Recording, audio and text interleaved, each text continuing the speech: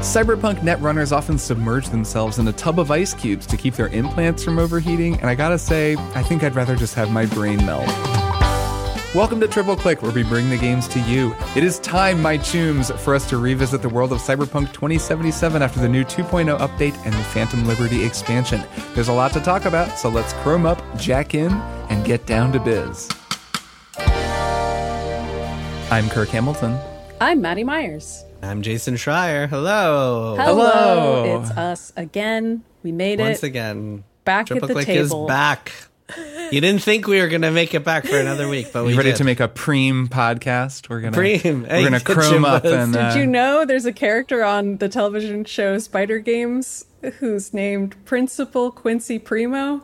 That's just a fun fact for you. He's a high school principal, you see. I did not know that. Anyway. That's a good name. I was using cyberpunk lingo since that's what we're talking about. I just think it's funny for somebody to have the name Primo. That is where preem comes from, I think. Yep. We are a listener-supported podcast where we make jokes and talk about video games. We love making this show every week for all of you, and we love doing it without any ads, without any corpo influence, none of those corpo rats getting in here. We're street telling kids. us what to do We're things. street No kids. way. We're nomads. Yeah, we're No a corpos renegade here. chromatic rock band. We're here to stand up against the corporations. But really, we don't have any corporate influence on our show because we are a totally creator-owned show, and we are part of a network, Maximum Fun, that is owned by its employees. It's a co-op. In fact, they are celebrating Co-Optober, which is a month-long celebration of Maximum Fun's recent transition to being a worker-owned collective. It's super cool. We're very happy for them. And they're a great network to be a part of. If you want to support that network and you want to support Triple Click as well, you can become a member at MaximumFun.org/join. Be a part of something wholesome and good in this no-good world. And we really appreciate all of you who are members. And of course, if you do become a member, you get to listen to monthly bonus episodes from Triple Click and from all the other Maximum Fun shows as well, though not every show does monthly shows. We do them every single month. There's a huge backlog that you can listen to. Our most recent one was talking about artificial intelligence and the movies Ex Machina and Her. Before that, we talked about Zelda, Tears of the Kingdom. We talked about lots of games, lots of shows, just life stuff, whatever. There's tons of bonus stuff you can listen to. Pretty preem stuff. It's some preem content, really. Yeah. MaximumFun.org/join is where you want to go to sign up for that. And yeah, so we are going to be talking about Cyberpunk today. We have returned to Cyberpunk 2077 almost 3 years after we first recorded a triple play on the game. All right, I wrote us a little preamble to get us into the mood to talk about this game. Prepared statement. Here we go. Cyberpunk 2077 is a first-person role-playing game made by CD Projekt Red, the Polish studio most famous for their Witcher games, based on the 1980s tabletop game world created by Mike Pondsmith. The video game adaptation was initially released in December of 2020, and it was so unfinished and riddled with bugs that it became an epoch-defining scandal. These days, pulling a Cyberpunk has become shorthand for a disastrous video game launch, especially of a big, ambitious game. Since then, it has been difficult to separate the mess of Cyberpunk's launch from the content of the game itself. For 3 years, it seemed easier to talk around Cyberpunk 2077 than to actually talk about it, partly because it remained frustratingly in a state of not quite being, even as the game became more stable with each update, and its cultural reputation was given a boost by 2022's pretty good Edge Runners anime, which aired on Netflix. Now, in the fall of 2023, almost 3 years after it came out, Cyberpunk 2077 has been reborn and expanded with the simultaneous release of the 2.0 update, which builds off of several preceding stability updates and overhauls huge parts of the game like character upgrades, leveling, and equipment, as well as the Phantom Liberty expansion, which adds a large new area to the game and leads players into a new cyber spy thriller narrative starring Idris Elba, which fits in with the game's existing narrative in some interesting ways, both thematically and in terms of narrative mechanics, since it takes place simultaneous to the original game's story. So we've all played different amounts of the game and the expansion at this point. We were all playing on advanced PC copies provided by CD Projekt Red. For my part, I played through a bunch of the game last year and earlier this year, and I think the 1.6 update. But then I stopped when they were like, oh, actually, it's going to get better again. So I restarted with 2.0. I've played through the entire thing this time, as well as all of Phantom Liberty. I've played almost all of the possible endings. So I've really finally played Cyberpunk, which feels pretty good. I don't understand how you have the time for these things. Yeah, go on. Yeah, Well, Kurt so beat I've Baldur's been Gate sick. 3, made time for Cyberpunk, every ending. Meanwhile, Jason and I are like struggling over here. Played through the whole thing, all of Phantom Liberty, and just every ending while I was just at to it. just to see what happens.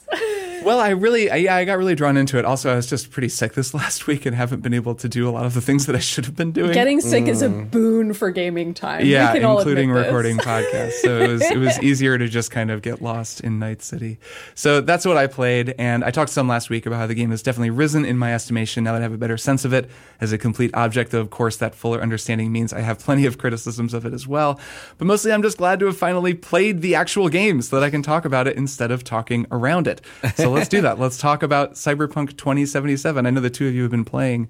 Either one of you can go first, but what are you thinking of the game? Yeah, can I just chime in real quick with one quick thing before we actually get into the meat of the game? Oh, you want to talk around it a little bit more? And yeah, just because because something just happened that I thought was funny. In the last 3 years, Cyberpunk has become such shorthand for like a busted release that it is actually used as an example within game studios to like petition for delays. And I know this because I literally, a week ago, I was on the phone with someone who told me that they pointed to Cyberpunk as a way to get their own game delayed and were successful in that endeavor. So, yes, it has had a very real impact on the entire games industry. But yeah, I'll give my thoughts in a sec. Maddie, why don't you go first with your Sure. thoughts? I think I've played a little more than you, so I guess that makes sense. We can go in descending order. I haven't beaten the game and gotten every ending yet. It's less than Why that. not? Why don't you have the time I for don't that? know why not. I don't know. It might be because I was continuing to work a job, not being To sick. be fair, you can finish this game pretty quickly. And It's then true. once you get to the final mission, you can just like get most of the endings except the secret ending. Right. Just You can save scum there. you just go and back decide and do what it you again. want to do. So Yeah. it's not So- actually that long if you focus on the story, which is largely what I did this Yeah, time. it's like 30 hours. Is that about right? Kurt? Maybe. I mean, it depends on if you do side stuff. And I do think doing side stuff significantly it improves the overall experience. So maybe I don't actually think that playing just mainlining the narrative would even be a good way to play. So I take that back.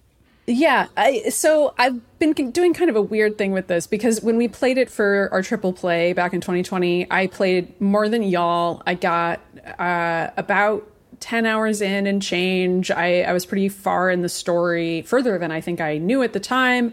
And I remembered it really well this time. So I created a totally new character this time and played the first couple hours of the main story just thinking I'd play all the way through to get to Phantom Liberty. But I remembered it so well that I was like, I've essentially done this before. I think I'm good to just go ahead and skip to the DLC.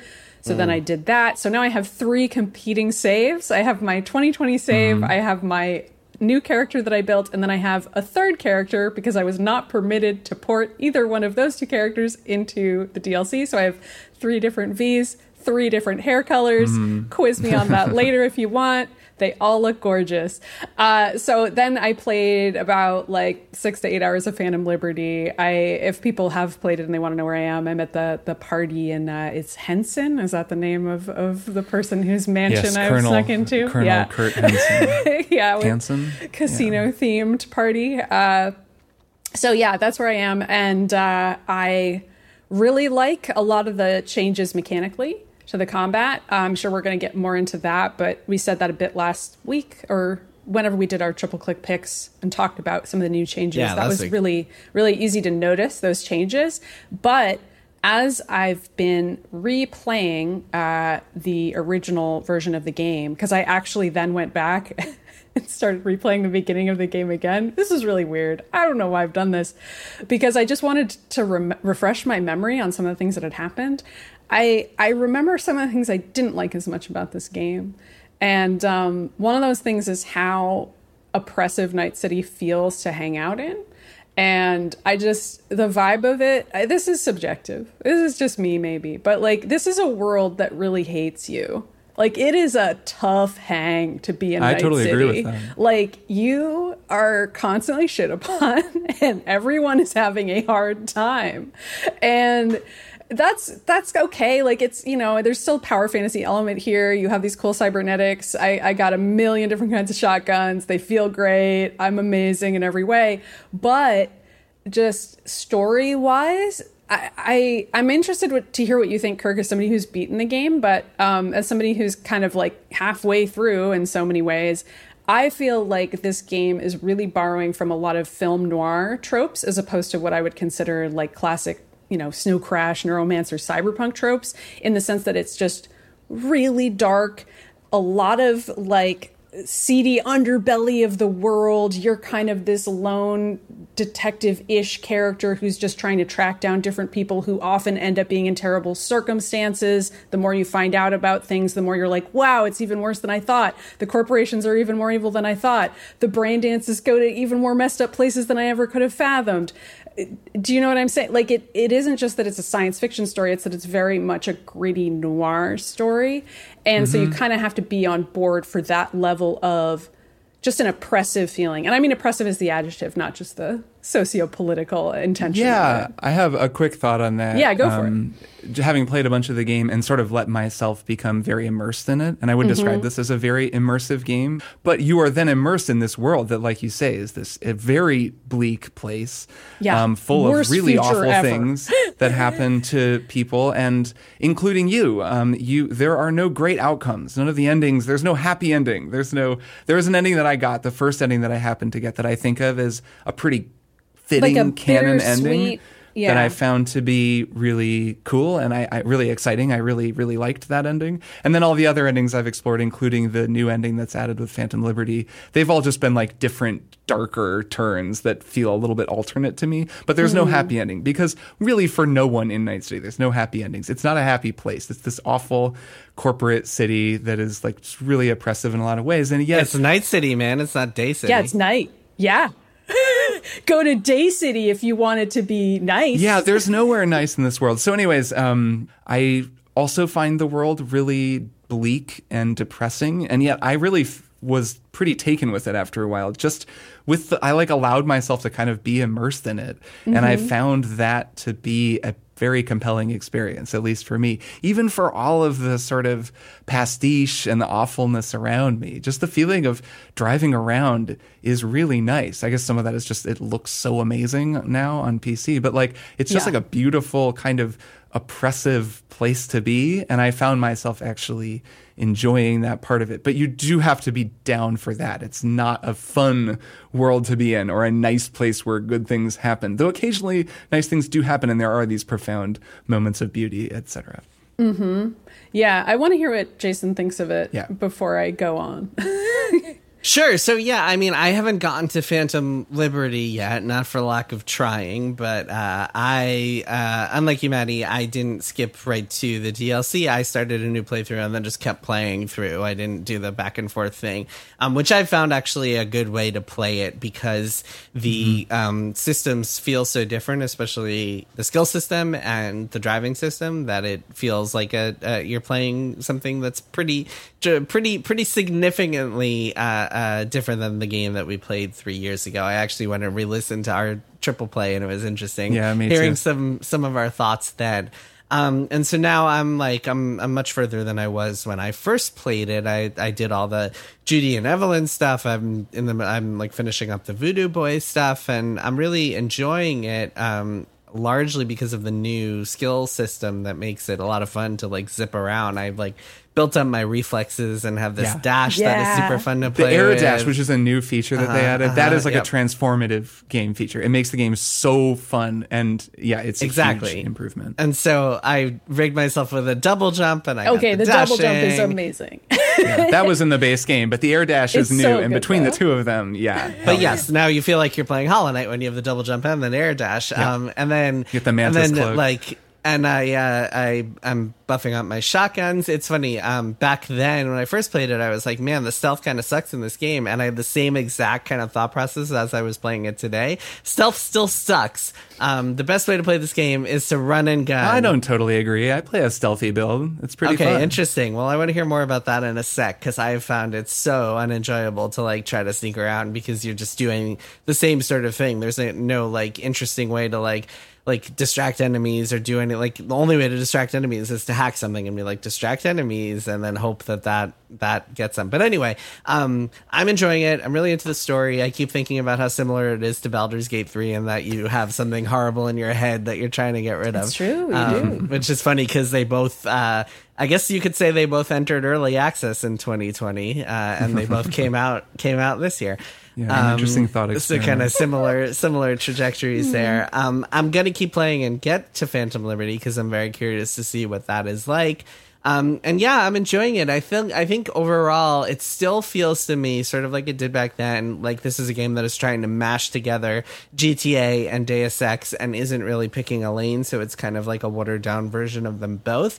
I think that's still the case, but in 2023, both kind of elements of the game feel much better than they did before. So instead of maybe like a C level version of Deus Ex and GTA smashed together, now it's maybe a B plus version of both of those. The GTA parts, I mean, you're not getting the same level of just kind of like sandbox exploration, but you can run around and like get into gunfights with cops and escape them. And it's got the exact same system as GTA now, exact same wanted system where you have to get out of the radius of the cone of view of the cops to knock your stars down. Yeah, just like the Wild West. You just have to get far enough away and everybody forgets like the Wild West. Yep.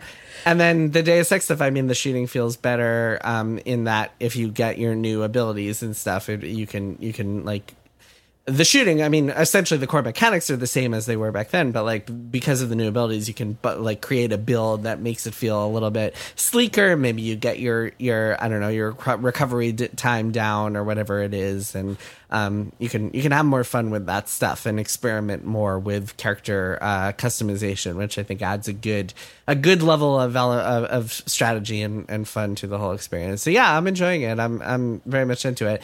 But I should say also, I was actually pretty into the game in 2020. I just stopped playing because of the bugs and was like, I'm just going to wait till the bugs are fixed. So it's no surprise that I'm into it now. A funny thing I said was, I'll play this in 6 months when they fixed all the bugs. Yeah, right. On our episode. I said that a couple of times. Yep. I was so optimistic. 6 months. Aww. 6 months. Yeah, no. Well, to be fair, they did fix bugs within those 6 months. Yeah, it took them a little. Even that took longer than 6 months. Yeah, well, there were some fundamental things. It's so funny, man. I did like a postmortem on Cyberpunk afterwards, after the launch, where I talked to a bunch of developers about their experiences there, and one of them told me, so this is E3 2019, the release date is announced. They're like, we're coming out April 2020, and this person who was talking to me said they thought it was a joke. They were like, I thought it was going to come out in 2022. Like, that's literally what they thought was going to happen. They were like, April 2020, are you friggin' kidding me? So, of course, I mean, now it feels like the game is complete.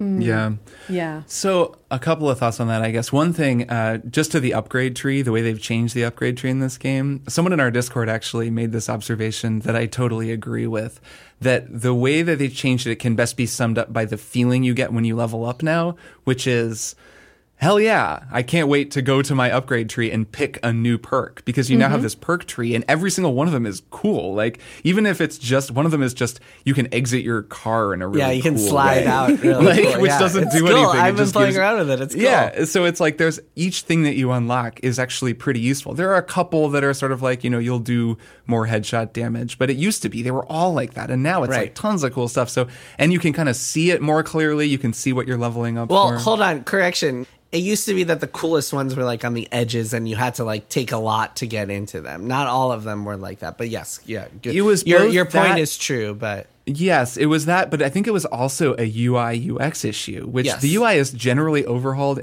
just in subtle ways that I think are really interesting. I would watch the hell out of a YouTube video if someone wanted to do a comparison. Even like your mobile phone, which shows you your text messages. I read all of my text messages. So this time through, there's all this storytelling going on V's phone where you're texting with people and having little conversations. One of the best things you can do, I mentioned this last week, but the relationships are really strong in this game. There are 4 possible romantic relationships. The one with Judy in particular, which can only be done with female V because Judy is a lesbian canonically and like isn't just like most video game characters where she's kind of, what's it called? Like player sexual or something? Yeah. The Baldur's Gate three approach. So, and which is cool because it informs her character. You learn a lot about her backstory, which just like she is an actual person with like a sexual preference, and that comes up in who she is. She's and then very also well just written. Yeah. she's a great character, and so I was in a relationship with her, and it's really fun. She's texting all the time, even as I'm playing Phantom Liberty. I get these really cute drunk texts from her where she's like, "Heyo," like butts, smiley face or something, and then the next day she'll text me and be like, "Oh my god, like I'm so embarrassed that I texted you," and I can kind of reply. Anyways, the UI makes it so that you want to engage with that stuff more, be it the phone, which previously playing this game, I never looked at the phone. I couldn't deal with it. It was like weird and overwhelming. It was so much more irritating. It would pop up at the weirdest times too. Like it felt like the timing of the sound of the phone and when it would appear were worse. And they've definitely finessed a lot of that. Right, they have. And it's just so the way so all of those things are better in the menus. And then I think the menus for the upgrades are a lot better because you now look at this tree for reflexes and there are all these cool little drawings on the new neat things you're building toward. And you're like, oh, cool, if I get 9 points in reflexes, I'm going to get that air dash. Yeah. Like, I can't wait for that. So in 4 levels, I'm going to get it. And that's a core part of the loop of this kind of game. Like, that's part of what I find so immersive and engrossing. It's just that feeling of like, all right, cool, I'll just go do a gig and that'll get me some XP and that'll let me level up, and soon I'm going to get a cool new ability, and it lets you get into that zone a little bit more. I want to mention some narrative stuff about this game, having played through the whole story and also having played through all of Phantom Liberty, that I think, well, I know we didn't get into it all in our triple play, and that I don't want to leave totally unaddressed, because for me, the narrative of this game becomes much, much more interesting in its back half, and then even more interesting when you take it as a whole and take it as a part of this world that they've built and kind of understand it in that context. And then Phantom Liberty becomes really interesting, I think, in the context of the main story. Like, they're really interesting kind of counterparts to one another. They're both ultimately the stories of a guy and a woman. She's a netrunner who winds up getting embroiled in some sort of corporate situation where a corporation takes control over her and she loses herself to it. They both involve the Black Wall, which is the super interesting concept I just talked about on our bonus episode about AI. But basically, there was this one guy, he like unleashed a bunch of AIs and destroyed the net, which kind of destroyed civilization. Like, it destroyed a whole chunk of civilization. And then they wound up building this firewall. Netwatch, this company, built this firewall that blocked out all of these crazy, wild, rogue AIs that this dude had built. Bart Moss is his name, and you'll hear about him in the game. This stuff is all in the game, but you could just play it not knowing any of this. But anyways, that becomes really important later, because there's this character, Alt Cunningham, that I don't even know if the two of you have even met, but she's like... I just met her in the video. Okay, so it's wild. When she's introduced, it's like, wait, who is this? It comes kind of abruptly. But having finished the whole story, Alt is like a really important character, maybe the most important character other than Johnny, and her relationship with Johnny is like this crucial thing for the main storyline. So then in Phantom Liberty, Songbird, so me, is a netrunner, and what's his name? Reed, Idris Elba's character. Yeah, Idris Elba's character, Reed. He's basically a CIA agent. So he's the Johnny in that narrative, and so me, Songbird, is the Alt in that narrative. And instead of the Arasaka Corp, who are like the corporation that has taken on a lot of power in Night City, and as a result are the ones that Johnny was always raging against, they're kind of like definitely dominant in Night City. Militech, who are the supercorp that like run America, basically. Like, Rosalind Myers is like a former Militech executive. Like, there's this whole wild history with like the Unification War and the NUSA and the Free States and Night City's unique role as this independent city that's like backed by Arasaka, because Arasaka is always backing the Free States against Militech. So you've got basically a Polish game studio is making a game where the United States is recast as a sort of American version of post-Soviet Russia, where they're waging a territorial war to try to reclaim the states that used to be a part of America. It's super interesting stuff. Like, it is great world building, and it's all right there in the game, but it's possible to kind of just play through the game and let that kind of slide by you and just be like, okay, you get to the end and it's like, I don't really know what's going on. I kind of felt that way the first time. So anyways, I just think that all of that is actually really interesting. And the last point that I will make is that I think that Phantom Liberty is a stronger story overall, because I think that what they're doing, to me at least, as maybe just as an American, but also I just there's more there, I think, with the NUSA, the fact that America collapsed in the 90s and like rose again as this corporate nation, that then there was basically a war of aggression, a territorial war of aggression by Rosalind Myers, who's like the president that you rescue at the beginning, who you can express ambivalence toward the whole time, or you can totally just get on board. And Johnny like hates her. And knowing the full story of that. Well, he's like a anarchist punk guy. He is, but he was also in the military, and he signed up and like was super burned by it. And part of Phantom Liberty's story is him telling you about that. Yep. And it's like a really interesting part of his story at the very beginning. He tells you about his experiences as a vet and how he soured on the whole thing. And you get to make fun of him or not, depending on whether you have an antagonistic relationship with Johnny.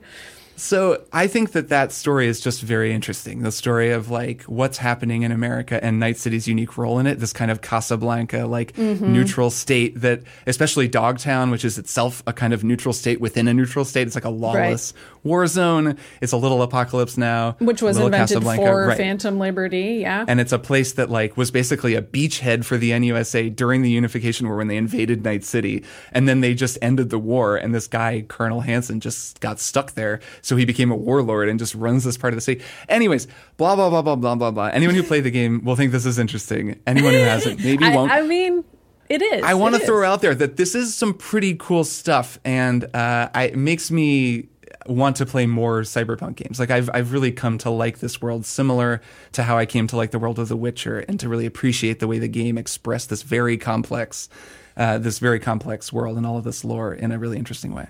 Yeah, I think Phantom Liberty is a lot stronger than the rest of the game narratively. And I say that as someone who didn't get all the original endings, but has been switching back and forth. And they've even done some softening of Johnny in some of the Phantom Liberty DLC in terms of how he talks to you. Like, even if you choose to have an antagonistic relationship with him, it's more playful and less insulting. Like Johnny, I feel certain I talked about this in our original triple play, but part of what's tough about Johnny Silverhand as your character in your head, at least for me, is that he's very sexist, like just openly very sexist, and is constantly making sexist comments. Like that's just part of his worldview.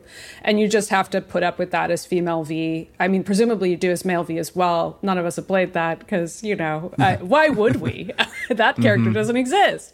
But it's like a big part of the antagonism that the two of you share. And I think it's actually a pretty interesting story, since I know at least one of the endings, or at least one of the implied endings, is Johnny might get stuck in your body, and he's very angry at the idea of being stuck in this female body. And so there is this sort of like antagonistic yet queer storyline that sort of thrums throughout this game that I think a lot of people were both unnerved and intrigued by. Like, it really depends which queer person you ask about that. Yeah. But regardless, to just complete the thought, in Phantom Liberty, I think the writing is overall stronger. The themes are stronger. It feels like a expansion written by people who've had a lot more time to sit with the idea of Johnny as a character. And also Idris Elba is a fascinating character. He's like cool to be around. Like, he isn't as annoying to be around as Johnny pretty can be abrasive, at times. Like, even at his best. There's something to be said. Like, if you're going to write a video game where you have to spend a heck of a lot of time with an NPC, like, to have somebody who's constantly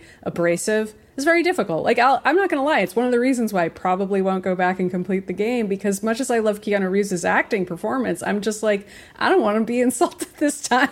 I just don't care for it, I think even the second half of the game feels like a game written by people who had spent more time with the concept, because the second half of the core game as well, Johnny really transforms into a much more interesting and sympathetic character. Some of that is based on your relationship with him, but you go and do stuff related to his past life.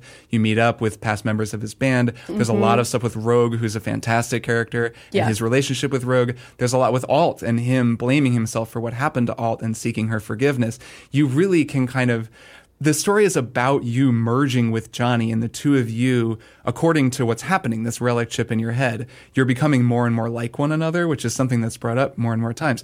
And this was something I will cop to. I said I was disappointed by this in our original triple play, that I didn't get the sense that the game was playing with some of these concepts of digital selfhood, what does it mean to be yourself in an age where this kind of technology exists? And they are fully exploring it, especially in the second half, in really interesting ways. And by the end of the game, even the base game, I actually really had come to like Johnny a lot. Yeah. Even when he would turn up on random gigs and be a dick, I'd be like, there he is again. My boy, here to talk some shit. Well, he's so much more likable in Phantom Liberty that I feel like I can Also understand how he's going to get there, because like in a way I've almost skipped ahead to a version of Johnny who's bearable. It's true. So it's like I've gotten to see a sneak peek at what the game could be.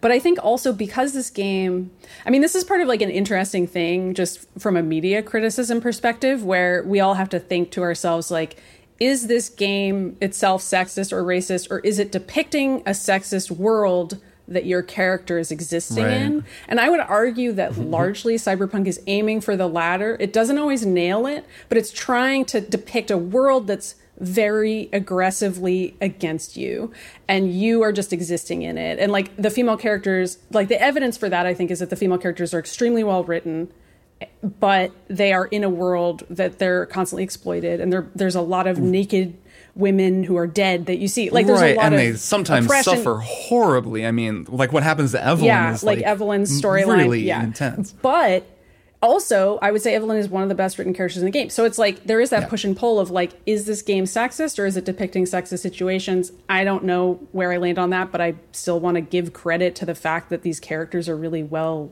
written, and I think that's important in and of itself.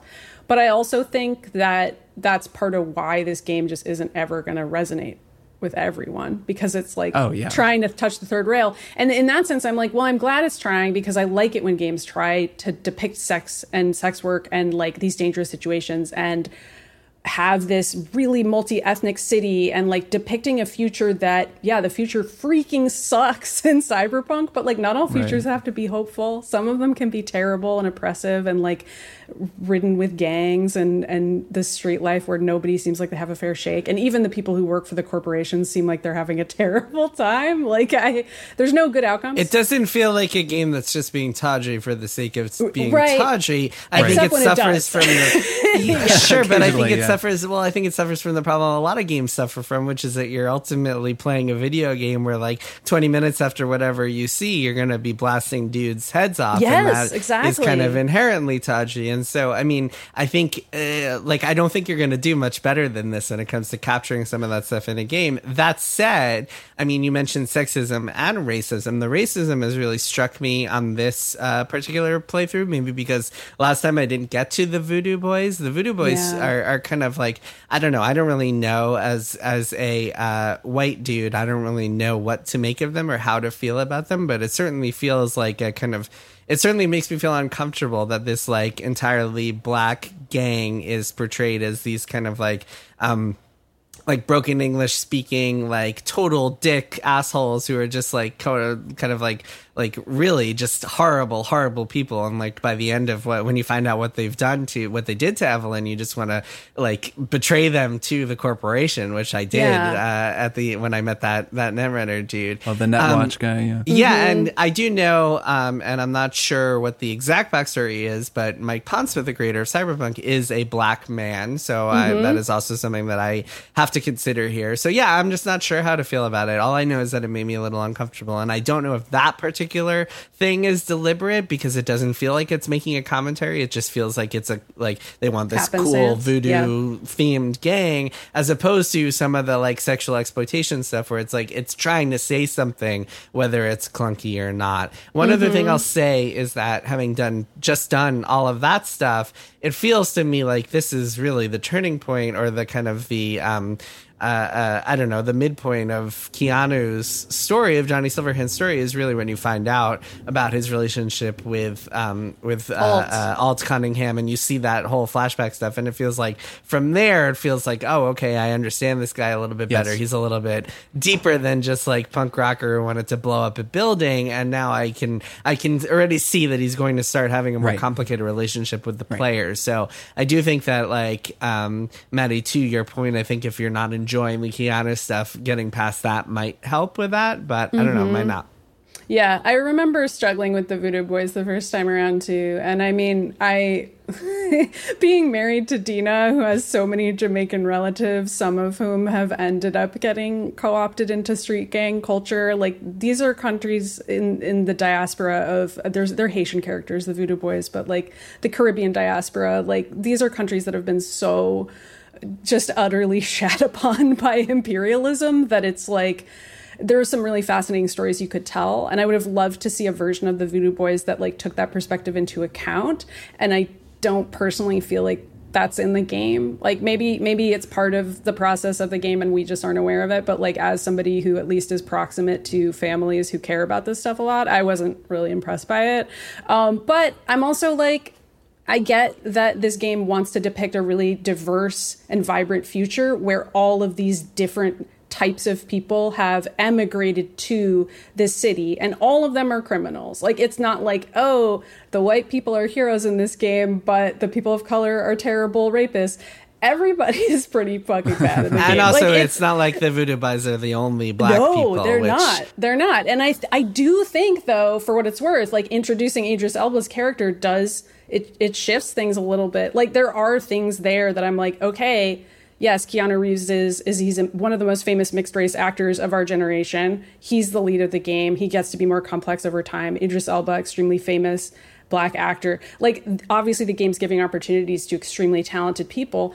It's just that I also feel like there are parts of the game that are very clunkily written and more phoned in, for lack of a better way to put it. Like, there's just color there, like literally, where they're like, this part looks cool, I don't know, let's have them be Haitian and they're called the Voodoo Boys, and that's about as much as anyone thought about it, you know what I mean? And then it's like, but we're going to spend a lot of time thinking about who Judy is and her lesbian identity, and like, that's just kind of too bad. Like, I get that games spend a lot of time on one thing and not on another, but then the result is that when people talk about the game, they're like, I don't know if this is good, you know? To be clear, the Voodoo Boys come from Mike Pondsmith's world. Like, they were not created by But CD in Mike Projekt. Pondsmith's world, originally, the Voodoo Boys were actually white guys who were appropriating voodoo culture. I Googled a lot of this at the time because I was really curious about how Mike Pondsmith came up with the idea. It's not until Cyberpunk's world, the video game, that they actually become Haitian characters with some voodoo practitioners as part of the gang. That doesn't play a huge role in the game, but it's all in the wikis.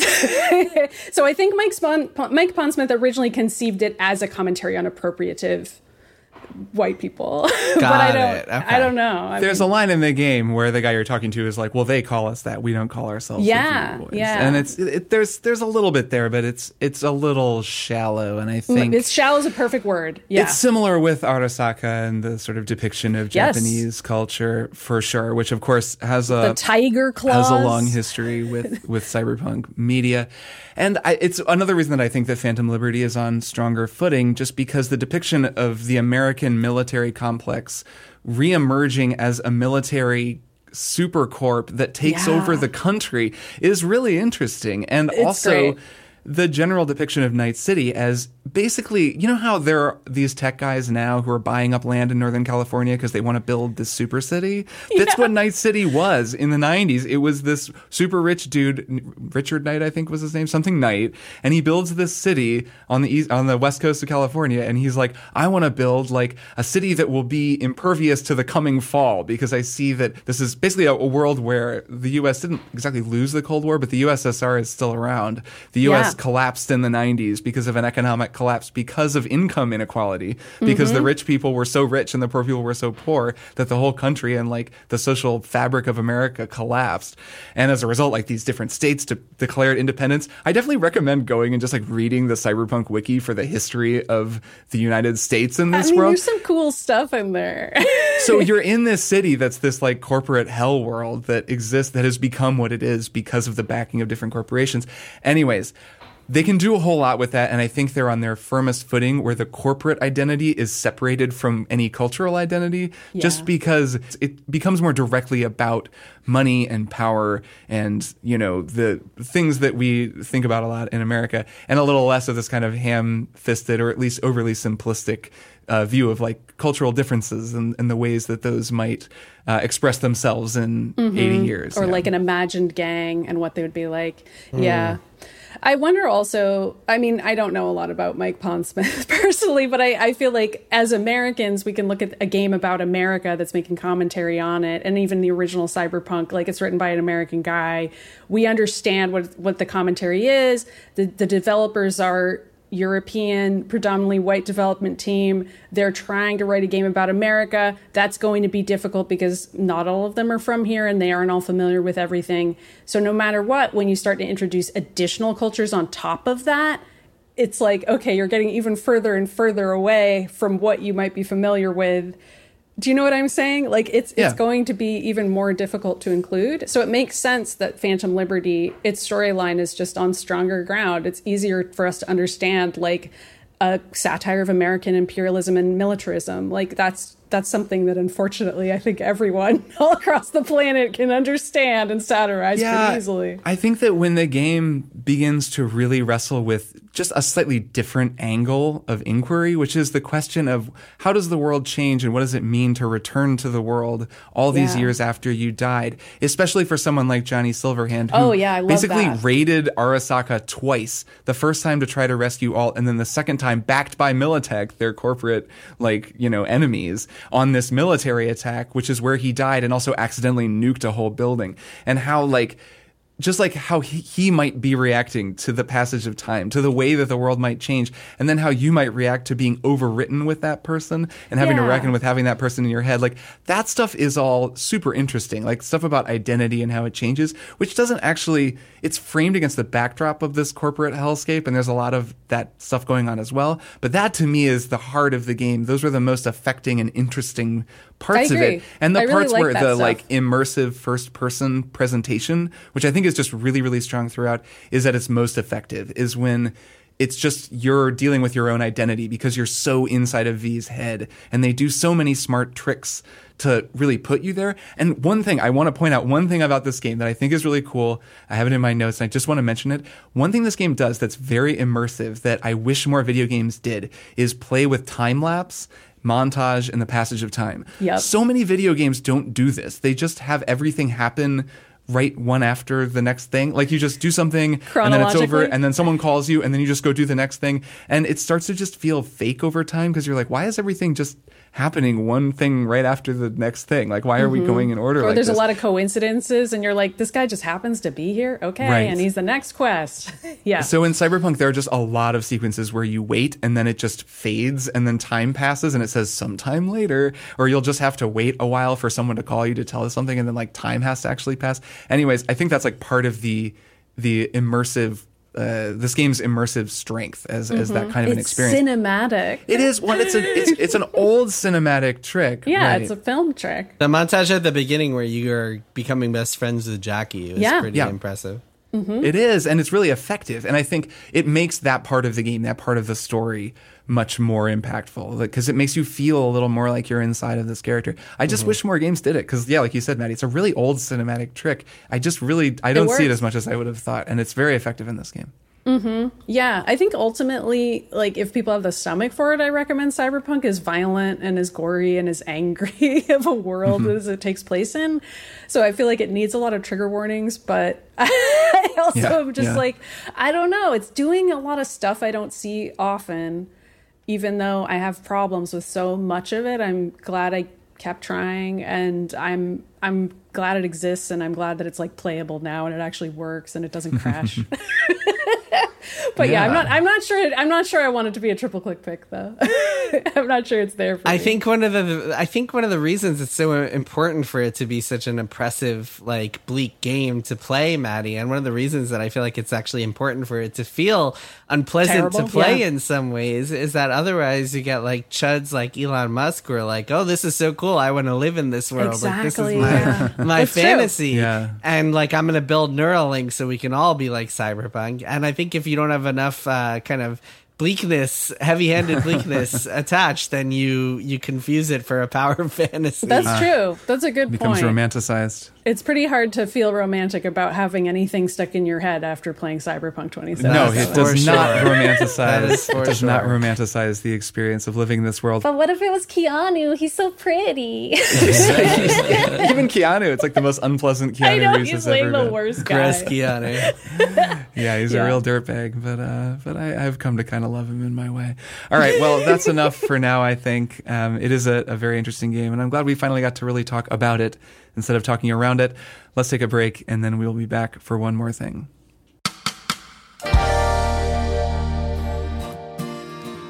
The human mind can be tricky. Your mental health can be complex. Your emotional life can be complicated. So it helps to talk about it.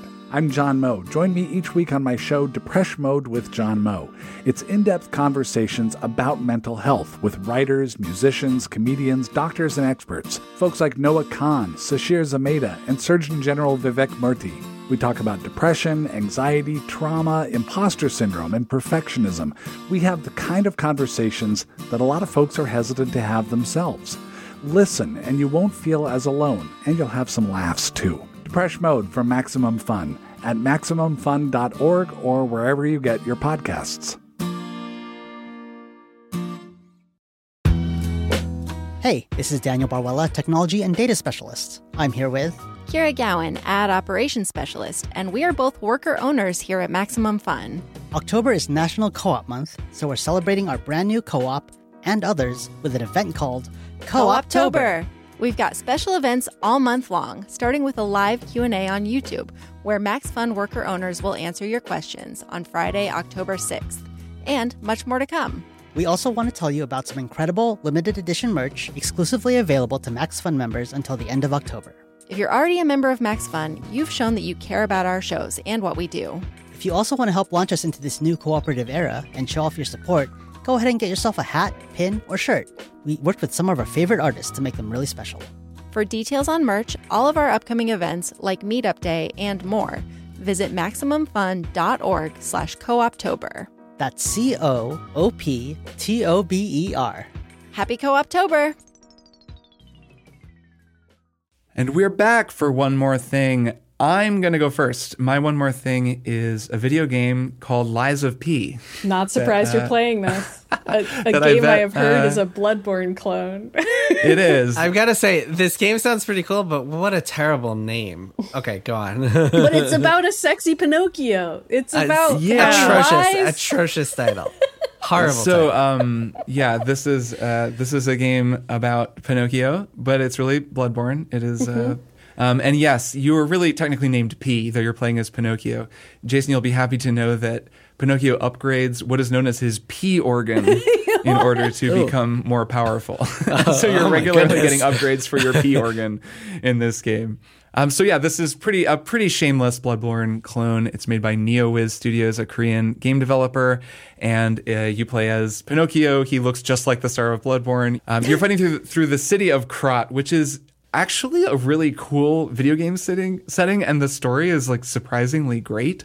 So the story of this game is that Geppetto, who made Pinocchio, of course, he's just Geppetto. Though you do pick up a cricket who goes by kind of Gemini. It's spelled like Gemini, and it's Jiminy Cricket, but it's a mechanical cricket who talks to you and tells you what's going on. Okay, that's cute. So this whole game narratively works much better than I thought that it would have. It's been really, really cool so far. I've played, 4 or 5 hours. I'm sort of in the first act. You play as Pinocchio. In this world, Geppetto created these super puppets that have become integral to life everywhere. Like everyone uses the puppets basically as, labor around their houses. And then the puppets all malfunction one day and just start straight up murdering everybody. Just violently bludgeoning everyone to death. And it's this horrible uprising. Like we all know will happen with puppets in reality. and you side with the puppets and kill all the humans? The central idea is that Pinocchio is both a puppet and a real boy. He's a little bit of both. So he kind of lives in both worlds, which gives him access to some places that the humans can't reach. But then he has to lie. There's a whole lying mechanic where you're not allowed into the base, like the hub zone, unless you tell it you're human, but that's a lie. And then as you lie, I think there's like a painting of Pinocchio and his nose gets longer and longer. Dorian Though your Gray. Character's nose does not get any longer. Of course. It stays the same. The same little perfect button nose. What about What about his P organ? Does that get longer? His P organ gets more potent as you play the game. I don't know if it gets longer, really. But yeah, I mean, it's very much like Bloodborne, though with some ideas from Sekiro, some ideas from Dark Souls 3. It has a parry system that's similar to Sekiro. It's pretty tough. I've seen people talking about how hard it gets toward the end, but also seen people raving about it. Our friends at the Besties love this game. In particular, our buddy Russ Frushtick has been telling me how much he loves it. He actually shared something that comes at the very end, a sort of tease that plays at the end of the credits that I will say nothing about. Does the blue fairy show up? No, I'm not going to say. Crossed. I'm not going to respond to that and not say what it is. But it is super cool, Maddie. I'll tell you off the air. Yeah, no spoilers for the original story of Pinocchio. No. Like this would be a delightful surprise if you found it. But it is very cool and has made me want to play through to the end. And I've really enjoyed what I've played of it. It is just this mode of game, the Souls mode, where you're kind of exploring and it's hard and you're memorizing the level and you're getting better and you're stuck and you're frustrated. And then you beat the boss and you get a new thing. Like, it's just that feeling. It gives you that. And it's also really lovely looking. And like I said, the world and the story are surprisingly cool. So I'm liking it. And apparently it runs well on Steam Deck. So I have it installed on Steam Deck as well. So that's Lies of P. I'm sure a lot of listeners already know about it. Just wanted to say that I'm playing it and really enjoying it. Maddie, what's your one more thing? Mine is also a video game. It's a game called Cocoon, which I'm playing for PC. And it is delightful. It is a puzzle game that I have compared to Portal in terms of how great I feel when I solve a puzzle, and in terms of the variability of the environmental puzzles in terms of difficulty and design. The more you play, the more you're like, oh, I can do this with the puzzle solving abilities, which is just the freaking best. There's no dialogue. There's no names for anything in the world. You play as a little bug and you're just in isometric view wandering around this bug-like squishy world. Everything feels super tactile, like you poke things and you pick up a little sphere and the sphere gives you different powers and you move it to and fro. It's just extremely pleasant. It's really great. If you liked Portal at all, and if you like puzzle games at all, you absolutely need to play Cocoon. And if you need any more convincing, it's made by a few people, but one of them worked on Limbo and Inside. So if you liked those games, then you might like this one as well. It's just freaking great. I played all of it despite that I was supposed to be playing Cyberpunk because I couldn't stop playing it. And it's like 6 hours. It's delightful. It's great. Nice and short. Yeah, I played a little bit of it, and it's really, really friggin' cool. We love a short puzzle game that just makes you feel good in your brain, you know? And it has those little moments at the beginning that I'm glad you're not describing specifically, but there are these moments in the beginning of that game that are like, what? Like, and that is the magic of the game. Yeah, and the music is incredible. One of my coworkers interviewed them about it, and apparently the person who designed the music made their own synthesizer, so can't be replicated. One of those freaks, a real synth One of those sicko. real sickos who likes to design their own synthesizer to max the synthesized sounds that you get, and it's really worth it. There's some real soundscapes in this one that I feel like make me smarter when I listen to them, which you need for a puzzle game. But yeah, great game, really good. Yeah, it's very cool. I'm looking forward to playing more. Jason, what is your one more thing? My God, I mean, the number of games that I know, I'm what the trying hell? to juggle right now. It's wild. This time of year, it's God. tough. I got, there's so many. I just got a review code for Cities Skylines. I have Spider-Man, I have Cocoon, all this shit, Wargroove 2. Anyway, I've been playing a game called Assassin's Creed Mirage, and I'm not going to get too much into this game because I haven't actually played that much just yet. I'm only a couple hours in. There's kind of like in true Assassin's Creed style, there's like a whole intro sequence and then the title comes up. And so I'm like, I don't know, an hour past the title. So a few hours in. So I played a chunk.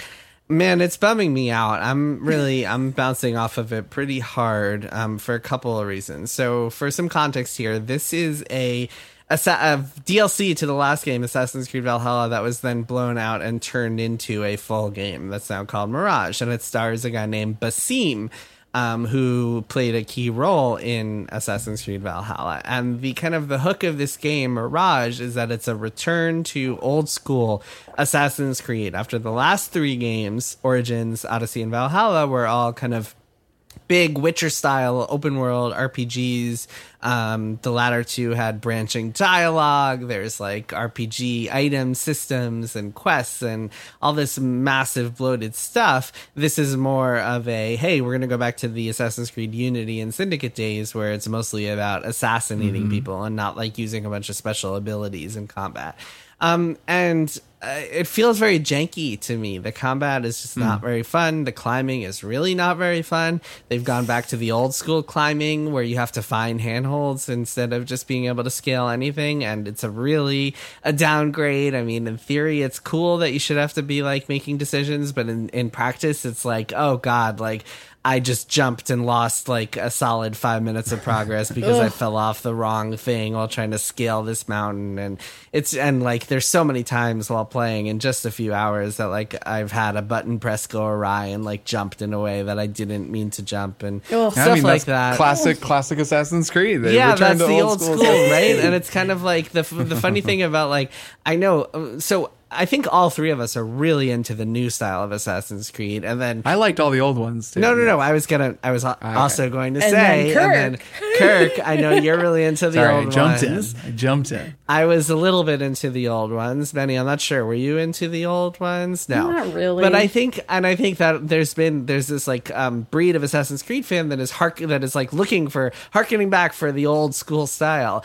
And playing this, it's kind of like, man, there's a lot of stuff that they really improved upon with the new games, even if you didn't like how humongous and bloated they were, which is a totally reasonable complaint. There's some stuff they added that like makes the game a lot more interesting and fun, including be able to climb on anything, which is really just a big downgrade here. Again, I haven't played a ton, so like there might be stuff about it that I like. I know there's this concept of like this old school concept of like the black box assassination where you're like presented with a target and you can kind of approach it in a bunch of different ways.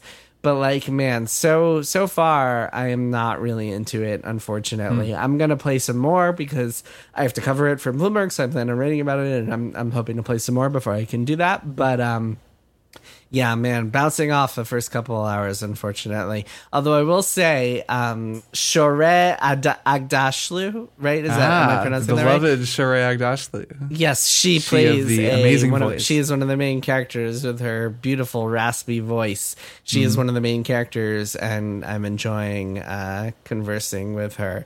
But Basim himself, man, I liked him in Valhalla, but in this, he's such a like flat, like goody two shoes, like boring character, and I'm curious to see how he evolves. Goody two shoes assassin, never been done. Well, he's like I mean, you're seeing him train to become. He's like a thief at the beginning, and blah blah blah blah blah, and then like eventually he'll turn into like the kind of more of a trickster character that he is in Valhalla.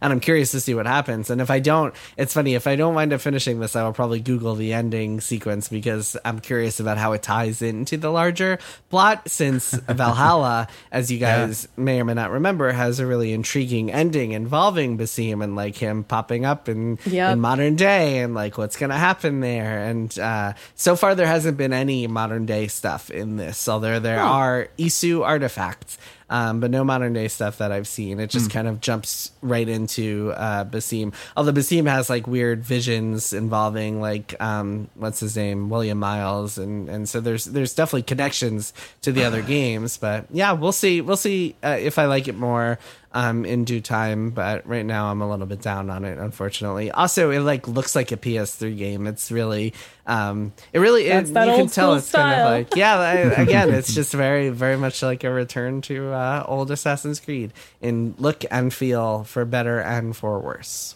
Nice. Well, yeah, as an old school AC head, I'll be interested in checking it out one way or another, and I'll be interested if you play more what you think of it. But all right, that'll do it for another episode of Triple Click. Thanks everyone out there for listening. We will be back next week to talk about more video games, and I'll see the two of you then. See you guys next week. Bye. Triple Click is produced by Jason Schreier, Maddie Myers, and me, Kirk Hamilton. I edit and mix the show and also wrote our theme music. Our show art is by Tom DJ. Some of the games and products we talked about on this episode may have been sent to us for free for review consideration. You can find a link to our ethics policy in the show notes.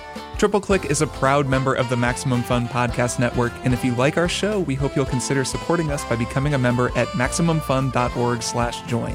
Find us on Twitter at TripleClickPod, send email to tripleclick@MaximumFun.org, and find a link to our Discord in the show notes. Thanks for listening. See you next time.